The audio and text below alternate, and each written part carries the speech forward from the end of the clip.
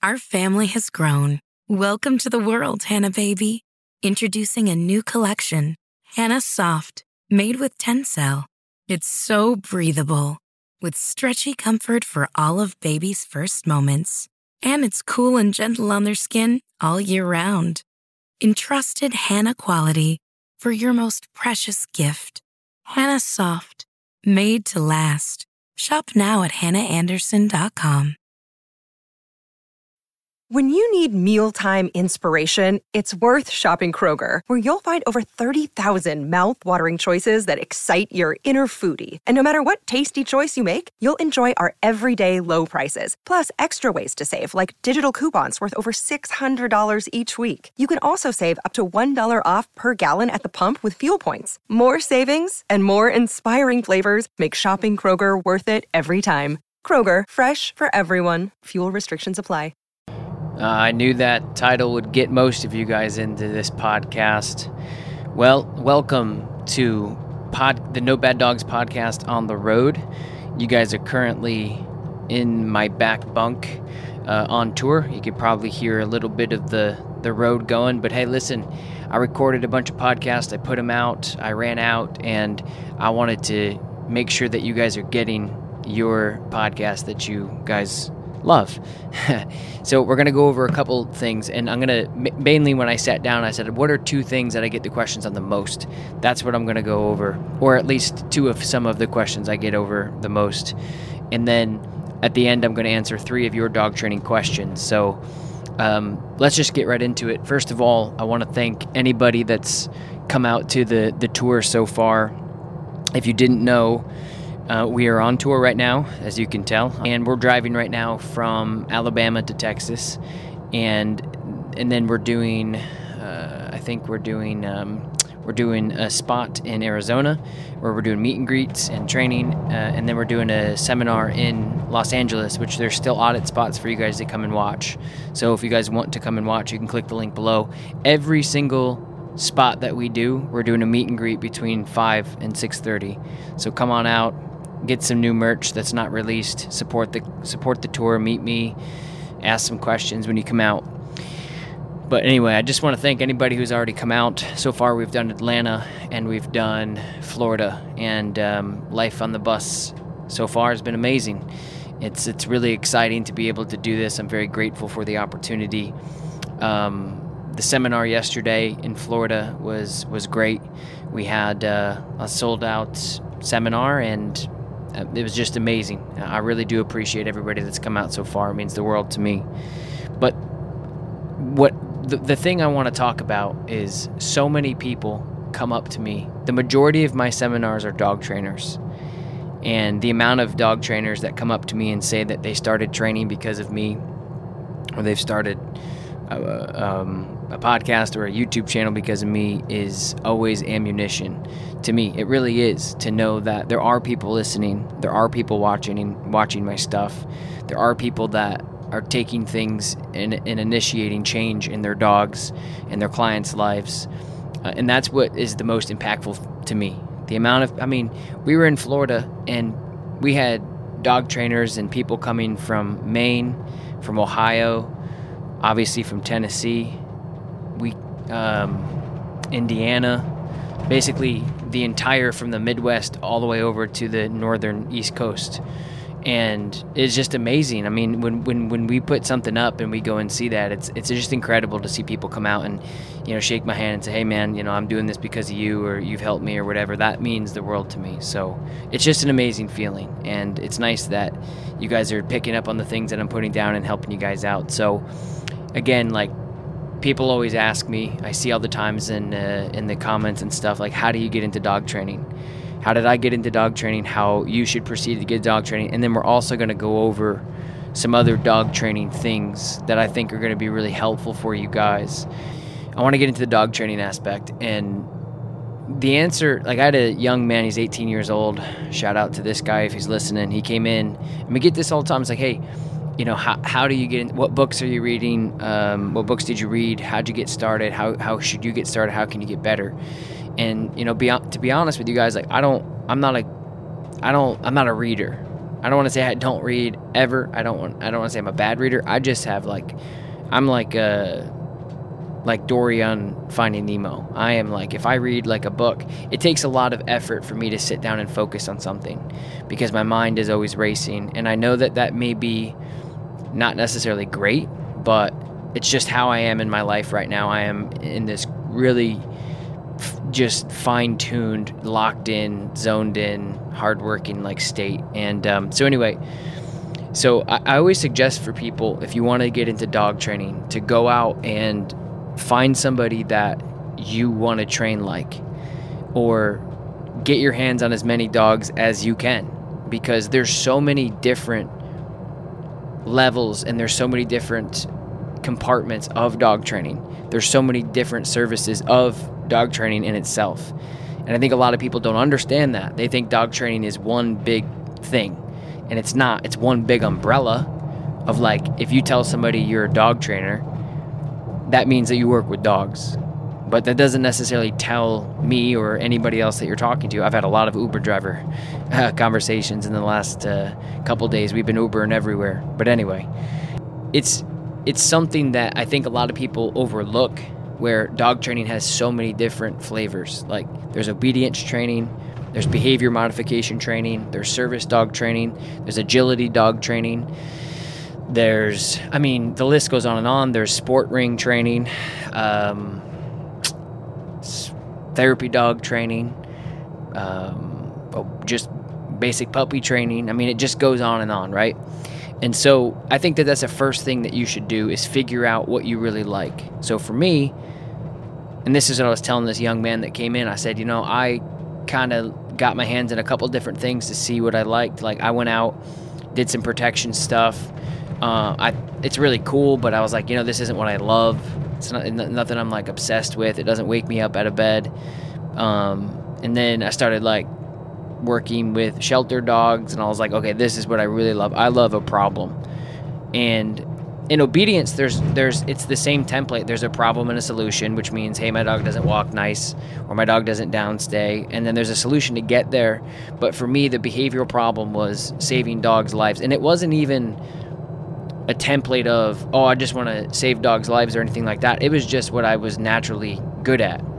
Like, I didn't, as you guys know, like, I didn't go to school. I don't have certifications, although I do have colleges ask me to certify their dog trainers, and I do seminars for dog training schools all the time. But I just kind of went out, and I have this God-given thing, right, like any other artist, and then I just am continuing every single day to sharpen those tools to continue to get better and learn and grow. And I think that's the most important part for anybody out there, that a certification is great. This is something that Michael Ellis and I talked about on our podcast a while back, maybe 2 years ago. You can find it here. But, a certification is good for some people. Like, it gives you that structure. It gives you a ton of that literature. It gives you everything that you need off the bat if you don't have anything. Like, if you don't know dog training terms, if you don't know, it's good. But there's just some people like me, like, I saw a dog with a problem, whether it was aggressive towards other dogs, it was aggressive towards people, and I'm like, hey, just give me that thing. Just let me show you. And people are like, whoa, how'd you do that? And over the years, I have figured out and continuing to figure out how to explain it to people. That's why I started America's Canine Educator at the time, and whatever. So, like, I am a teacher. I am a coach. I'm doing everything I can not to put dogs in my hands. I'm doing everything I can to continue to teach the owners what they need to do to be successful. Like, this last seminar I did, we had 8 dogs for 2 days, because that's all we do in seminars is just 8. I can't do more than that. It's not fair. But anyway, and I probably touched each dog. There were some I didn't touch at all, because I don't need to. Like, that's the thing. And so, and again, like, this podcast kind of is inspired because the conversations we have after the fact, after the seminar, we sit around, we're drinking whatever coffee's left in our cups that are cold, or we're cracking beers or whatever we're doing after the seminar. And it really just is like, people are groomers and they want to be trainers, but they're not good with people and blah, blah, blah. So again, like, those are things like, you can be a very successful dog trainer, but not work with people, because you got to also really audit what success means to you as a dog trainer too, because that's the other thing I see all the time is people are like, man, you're successful. I'm like, I don't success for me means that like I don't have to me, to be honest, like success is for me to be able to do things like this. Like I have this bus and it's expensive, but it's a lot of hard work. It's not sleeping. It's trying to, today I literally ran around the city and did exercises with like, what I could. And, it's a lot. And, I'm in the back right now sipping some hot tea and talking on my podcast mic to you guys. Like, it's still a grind. It's still a work. But success to me just means that I can do things like this. I can pay my bills on time. I can say, hey, if I want to go out and work with dogs across the country with my team, I can do that, right? So success is like in the eye of the beholder. So for me, it's like I can help as many dogs as I can by talking into this mic, help as many dogs as I can to travel the country and film it and put it on YouTube, to TikTok and Instagram, and then help a million other people. That's success to me. Success to me isn't about a social number. It isn't about anything else other than being like, I want to help dogs. And the more I travel and the more people come up to me and tell me like, hey man, you've helped me with my dog, I'm like, that is such fuel for me. And a couple people looked me dead in my eyes in this last podcast or in this last seminar, and they said, don't stop doing what you're doing. Keep doing it. And I'm like, yeah, man, I'm going to keep doing it. I'm very fired up right now. And so I don't want to go down this path of that, but I'm just saying to you guys, like, you guys have to find what your own success is. So if you want to be a board and train trainer, I have board and train trainers at my facility that are very successful because they get paid professionally to work with dogs behind closed doors, if you will, air quotes. I mean, they don't train the people, they're training the dogs, and then they train the people at the very end. But you can be whatever type of dog trainer you want. But again, my recommendation is go shadow somebody that does the type of work that you want to do or that you think you want to do. Because I learned really quickly, like, I don't want to do protection. That's not what like fires me up. I don't want to do fancy obedience. Just mainly because it doesn't help anybody. And I don't mean that in a negative way. I'm just saying, if I can teach somebody how to do like competitive obedience, it helps that one. Like, I want to save dogs' lives. And again, like going back to the core of why I started what I'm doing is I just love the behavioral stuff. Like when a dog has a problem, I can't wait to get into that room with that dog. And that's what matters to me, and that's what's important to me. So again, inspiring dog trainers and dog owners out there that want to be dog trainers or are on the edge of like, man, how do I do it? You just go and you shadow people. You got to work for free. You might even have to pay somebody to work for them, to shadow them, just to get the knowledge and the experience and getting hands on dogs and putting the hours in. It's a lot of work.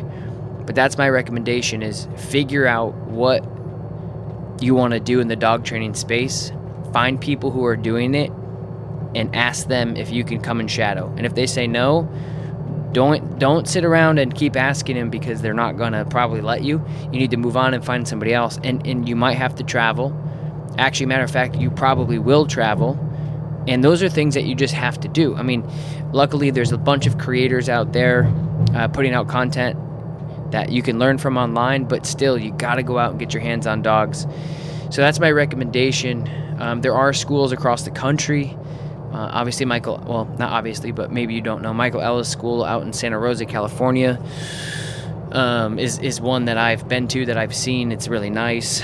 Obviously, Michael maybe you don't know Michael, but he does know what he's doing, and he's a great educator and trainer. And he's got great trainers that work for him and help grow that. But I mean, I'm saying this, guys, because obviously it's something that's out there. People are all the time like, I want to be a dog trainer. How do you do it? Blah, blah, blah.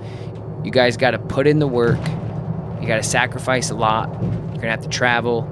You got to stay up late. Probably going to have to do a bunch of shit you don't really want to do. Clean kennels, all that stuff. You just got to put in the work.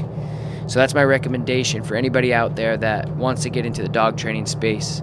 If you want to go start your own business, that's cool. If you want to go work for a franchise, that's also cool.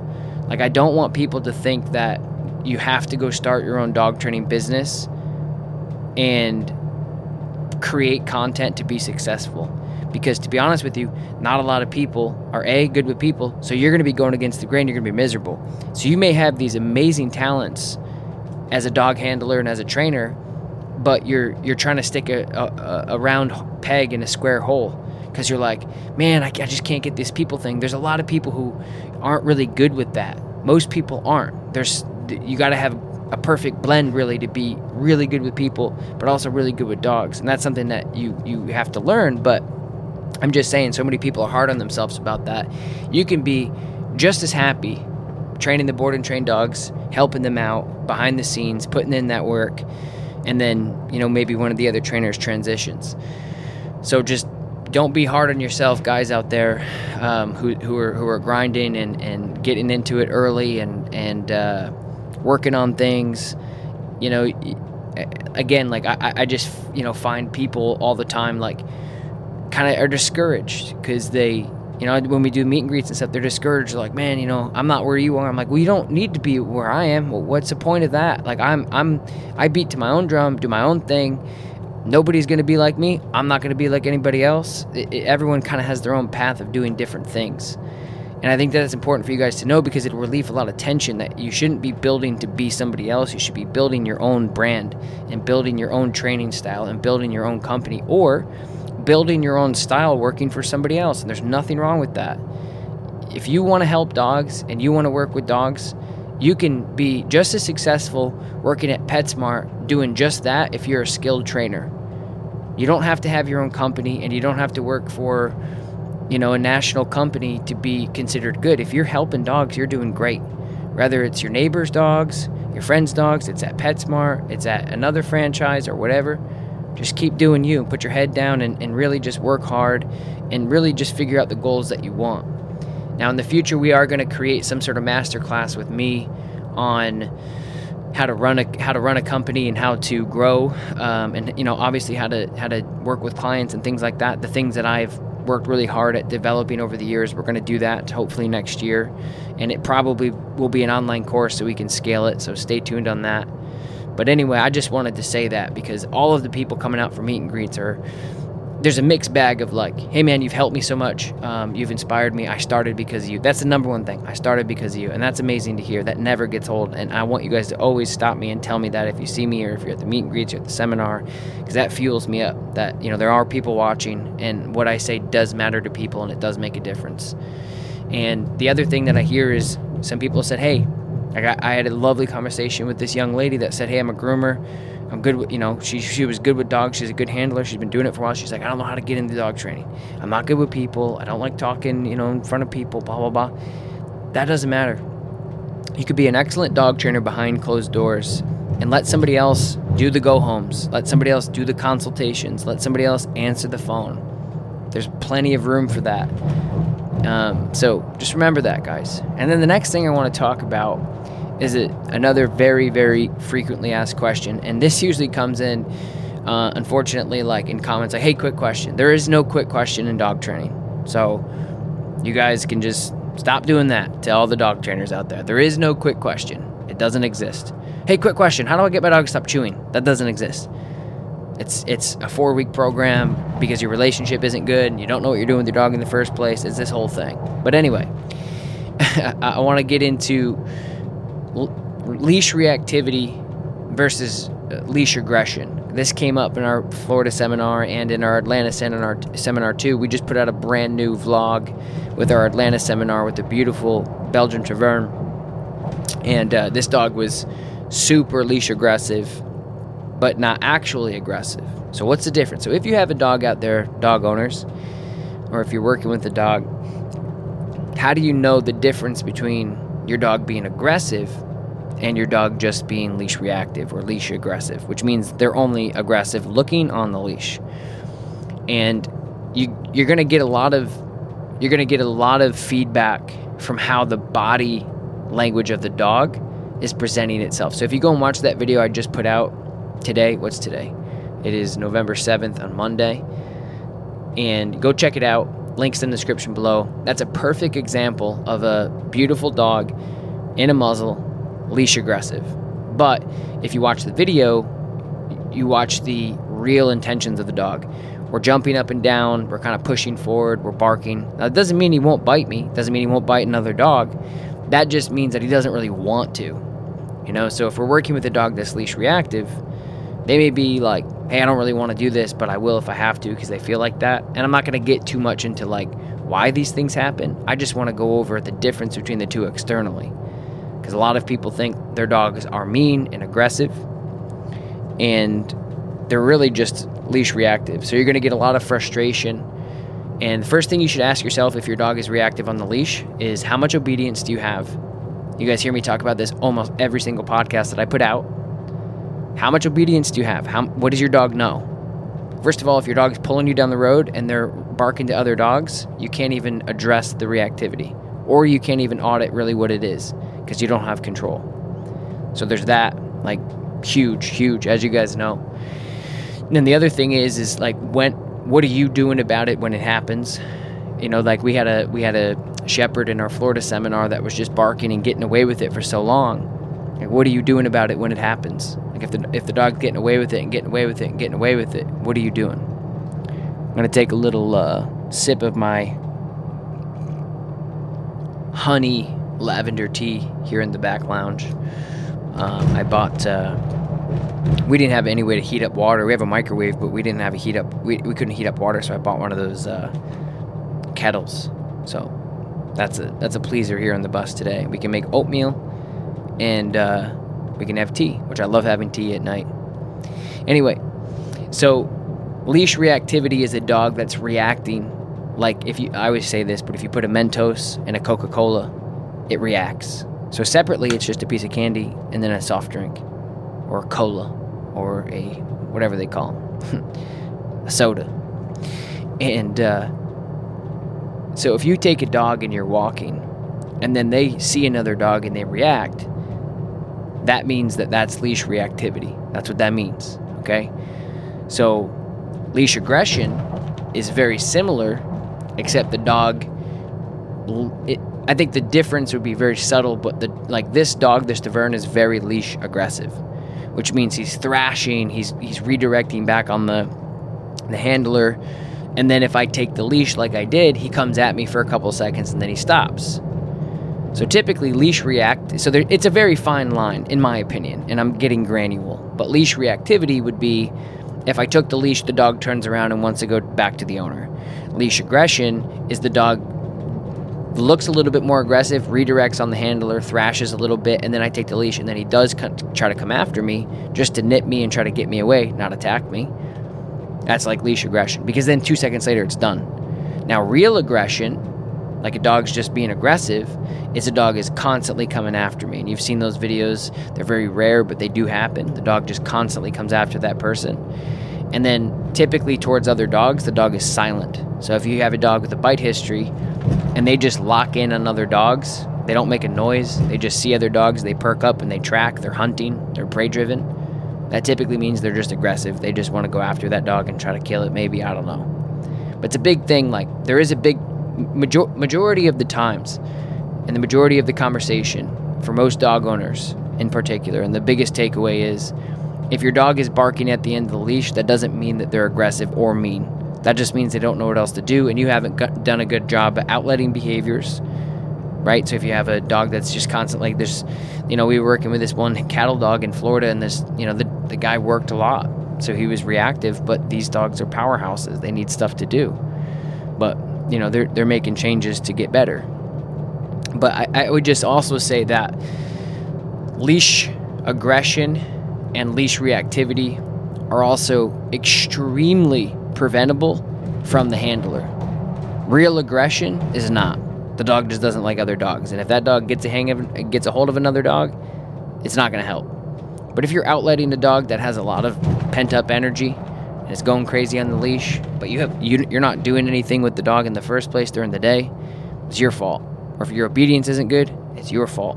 If you're not correcting the dog or giving the dog another option to be successful, it's your fault, right? So all of that leash reactivity and all of that leash aggression is all predicated off of how you're handling the situation. And again, go back to the video I just put out, or any other video: reaction, no correction; reaction, no countering. Hey, let's do this instead.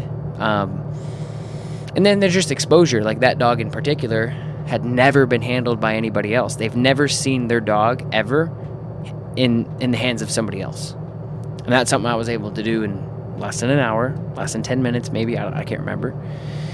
Definitely less than an hour. Just by taking the leash and walking away and just kind of holding the dog. I didn't necessarily correct the dog when he came after me. I just kind of held him back. And then he turned into more like, okay, I want to go back now. I don't really want to go after you. So there's a big difference there. And I think it's important for you guys to know. And yeah, so hope you guys have enjoyed this podcast so far. I know it's short and sweet, but I'm on the road. I brought my stuff just for you guys. I'm going to get into your dog training questions now, which I'm excited about. If you want me to answer your dog training questions, all you have to do is head over to the iTunes review chart and leave your review right in the review, obviously, spot, and leave your question in there. All right, this comes from Cheryl96, Nervous Pup in Training. Hey, Tom, I've learned so much and continue to learn from your content. It inspires me to better myself, as well as friends and family when they ask for help. I'm considered the dog person in the family. I recently started hand feeding my 2 dogs and walking them separately to work on training. One of the 2 has a very hard time engaging with me outside. She has always had a hard time outside. I feel like she may have poor genetics, and she's been like this since I got her at 6 months. She is now 3. I'm only working the heel outside. My question is looking for eye contact asking too much for a dog that's overwhelmed by an environment? What can I do to help her feel less overwhelmed about being outside? We walk 3 times a day, and sometimes her tail is tucked the whole time. Appreciate the feedback. It depends on the dog's motivation too. Like it's not always about the environment.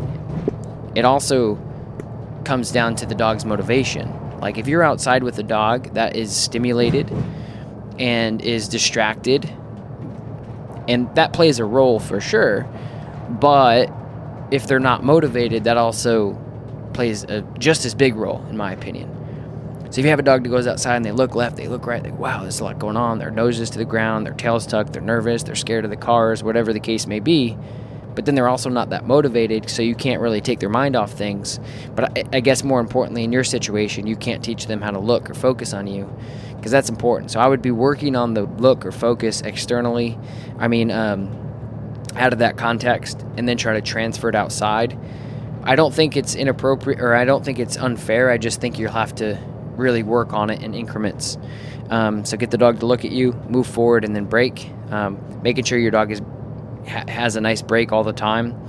1 to 3 minute increments. I would lessen that. That's what you're doing right now. I would lessen that to like 10-second increments and then break. 10-second increments and then break, and then building that out. So if you're going 1 to 3 minute increments and your dog isn't focused healing because they're nervous, that makes sense. I would scale that back by like 10. Yeah, it's a good question. All right, we're going to get into the next one. D. Brownell 2000, episode 148. Great episode. Exactly what we need to hear. A week ago, I think Belgian Malinois attacked my 5-year-old German Shepherd completely out of the blue. Now they fight almost every day. Thanks for the great advice. All right, remote collar basics from Dog Training at Heart. This podcast and your content has changed me and my dog's relationship, and I can't thank you enough. See, this is what happens, guys. Literally, and I don't know how else to say this without sounding a certain way, but this is what happens every day, like all the time. And I'm so happy to hear this stuff, but I'm also I'm so happy that you guys are finding inspiration and it's changing your life. And I'm really happy to hear it. I've taken on a dog training part-time because I fell in love with the art of it. See, this is just amazing. This is exactly what I'm talking about. I'm working on leash with my obedience with my German Shepherd Husky, Jax, using the Tom Davis 280C. How do you know when you need to get to longer contact points? The answer is if your dog isn't reacting, if you feel like your dog isn't feeling it, that's when you know. It's a pretty simple concept, honestly. I always pair the advice and use the pager before putting it on to make sure they're paired, but I swear sometimes he feels it and sometimes he doesn't. Sometimes he responds on his working level at 8 perfectly, and the other times he breaks his heel to go sniff something, and I'll get up to a 25 and he doesn't react whatsoever. Excuse me. He just keeps doing whatever he wants. Could his thick coat be a problem? It could be a problem, or, it makes perfect sense, like, as far as distractions go, that, like, hey, I'm not going to do this. and then he goes off. Like if he's responding to an 8 without a lot of distractions, and then he smells something and runs off, and then you're like, hey, he doesn't feel it at an 8 anymore. It's more or less that he feels it. He just doesn't. It doesn't matter.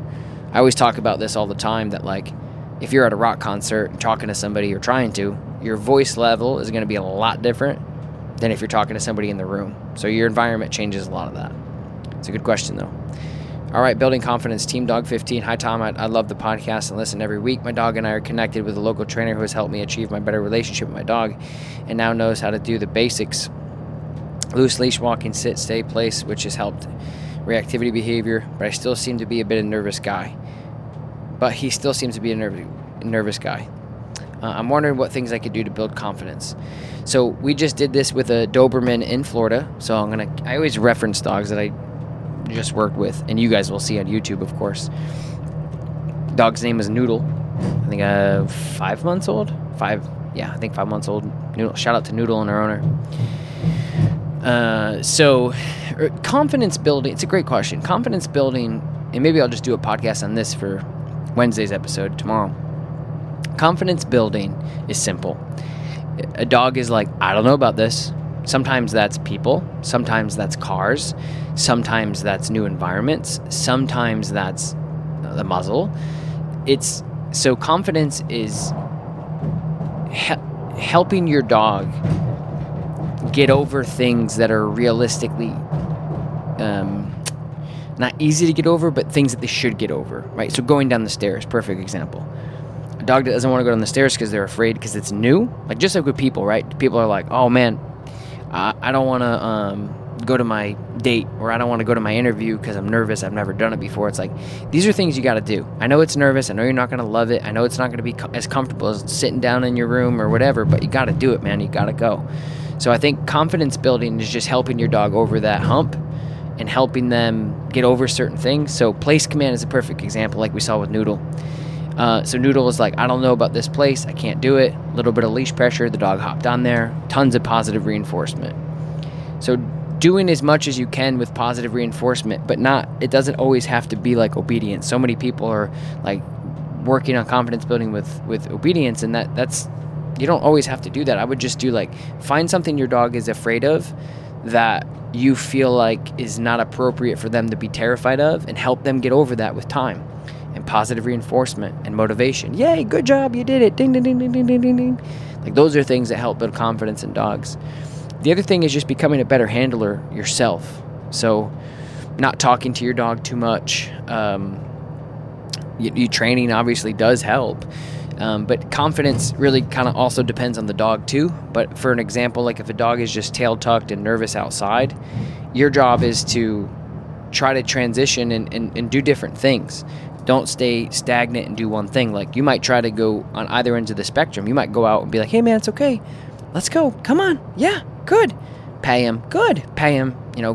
Scatter feed and throw a bunch of food on the ground. Good job. Tail starts coming out. Good. We're moving. But also that might freak him out. They might not like that. It might make him worse. It might make him more insecure. What's wrong? Why are you talking to me like that? You might just go out, put your shoulders straight, put on your AirPods and walk. Come on, buddy. Let's go. Let's go. Right? So that's important too. I mean, I talk about that all the time. Like dog training is not a black and white thing.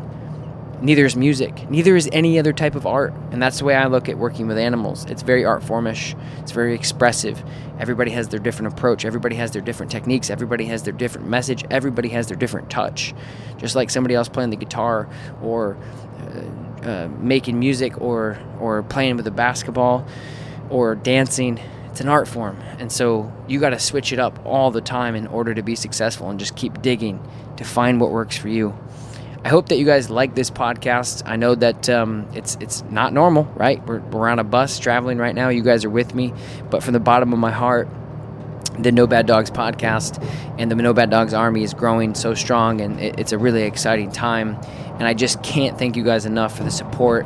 I know that whatever I'm doing right now is helping you, but I can't thank you guys enough for stoking the fire, because you guys are pushing me forward, which ultimately is allowing me to help more dogs. You guys are like, hey man, we're listening. Don't stop. It's amazing. And that helps me. It helps me a lot, being like, all right, people, it does matter. There's a lot of times, guys, like I'm human, and there's a lot of times where I'm just like, nobody's listening, nobody's watching, nobody cares. That sucks because I'm not, that means I only get to help one dog today because they're working with me in person.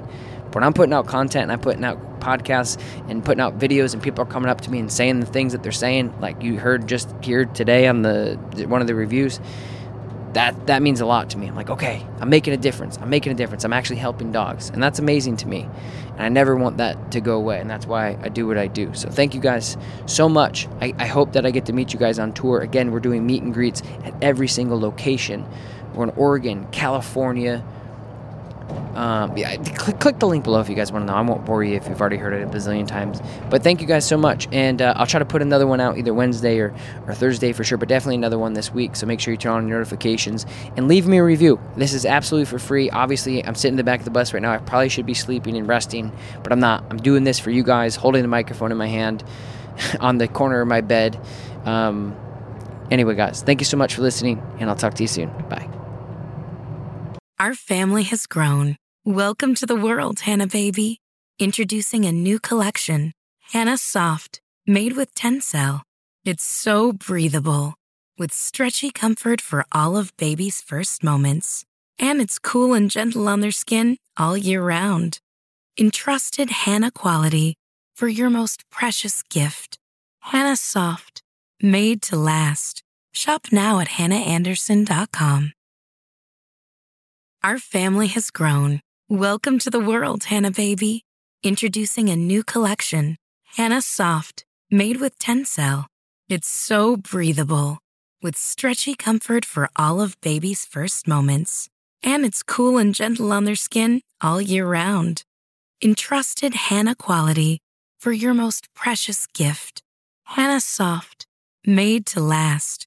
Shop now at hannahanderson.com.